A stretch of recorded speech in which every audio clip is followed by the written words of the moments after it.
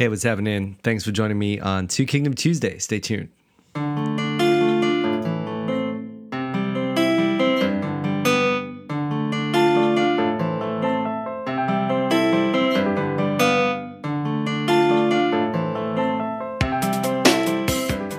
Two Kingdom Tuesday, and I want to talk a little bit about an exciting article I came across that was written by Paul Helm. I'm a big philosophical theology fan, so Paul Helm's always been awesome. I've always enjoyed his stuff. In fact, a lot of the stuff I've enjoyed from Paul Helm has to do with, the kinds of stuff that I was into when looking at John Gill with some depth a few years back. And Helm actually wrote a very helpful article, I suppose you could call it, or essay called The Gift of Gill. So go check that out on his website or blog. Helm's Deep is what it's called. And anyway, so I've just been a fan. I always read his blog and profit from it. There is a article that I was put onto by who actually told me. I think I might have just found it myself. But it's called From Hippo to Escondido. And what he has in mind there is Augustine and the whole City of God thing. So that's right down my alley at the moment, reading through that book. And he's sort of working through Van Druenen's Natural Law in the Two Kingdoms, and does a great job just overviewing the book, moving through the various ins and outs of it, and adding his own weighted opinion, I would say, when it comes to the matter of this two kingdom thing, and the philosophical angle and the historical angle for that matter.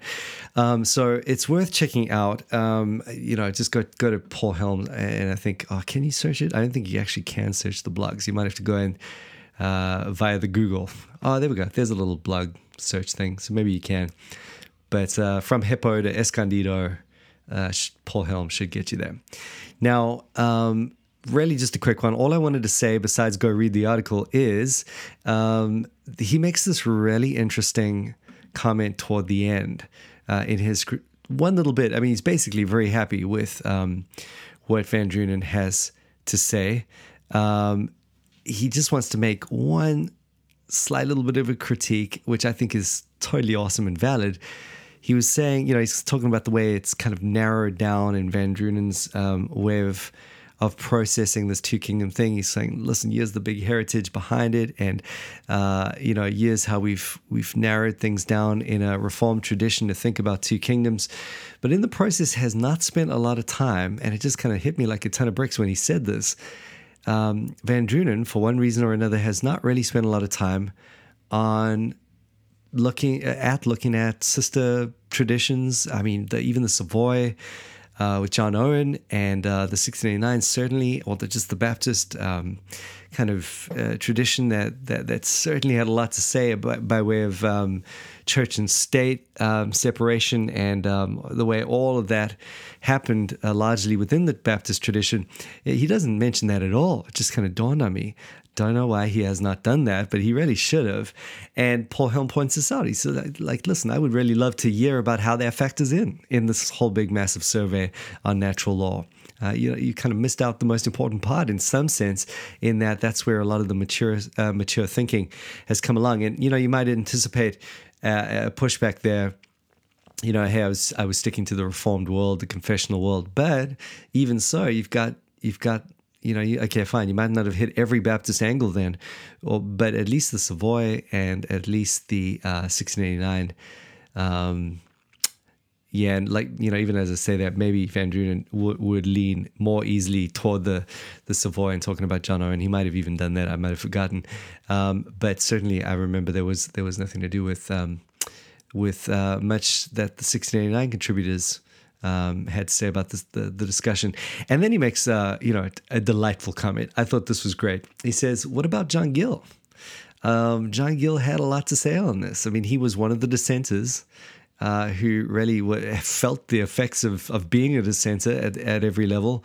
It represents the more covenantal, mature thought. I mean, he even talks about Richard Miller, having giving Gil a really an esteemed position in the history of covenant theology, and so to leave him out is crazy. And as he said that, it just obviously resonated deeply because Gil definitely does have a lot to say about this. I mean, and Helm actually points out it would be an interesting study to see that, to see exactly how. If you trail through Gil's stuff, what exactly does he have to say about this natural law thing and the two kingdoms thing? I would love to do that. Maybe someone else is going to beat me to it. I might need another lifetime to get that done. Hey, but there's always glory, right? And I can talk to Gil personally. I can just ask him what he thought, rather than have to do it this side of glory. But it's a really fascinating concept. Like what the Baptists did have a lot to say about this, and yet Van Drunen left it out. So shame on you, Van Drunen. I say it in a joking way. But that's it. That's all I got to say today. I'm feeling quite Baptistic, if I do say so myself. I might just explore that concept a little bit, and in this whole thing of two kingdoms, kind of just try and get my head a little bit further around what Gil had to say, and then get back to you guys. But maybe you beat me to it. Maybe you want to go check it out. Feel free to do that. Feel free to let me know. And trust you have a good week. Moving on from this point, we'll tune back in with some Whatever Wednesday. Looking forward to hanging with my bro, and then we get serious, with the Cleavester all the way through to the end of the week. So good times. Stay with us for the rest of the week, and trust you have a great day. Bless you.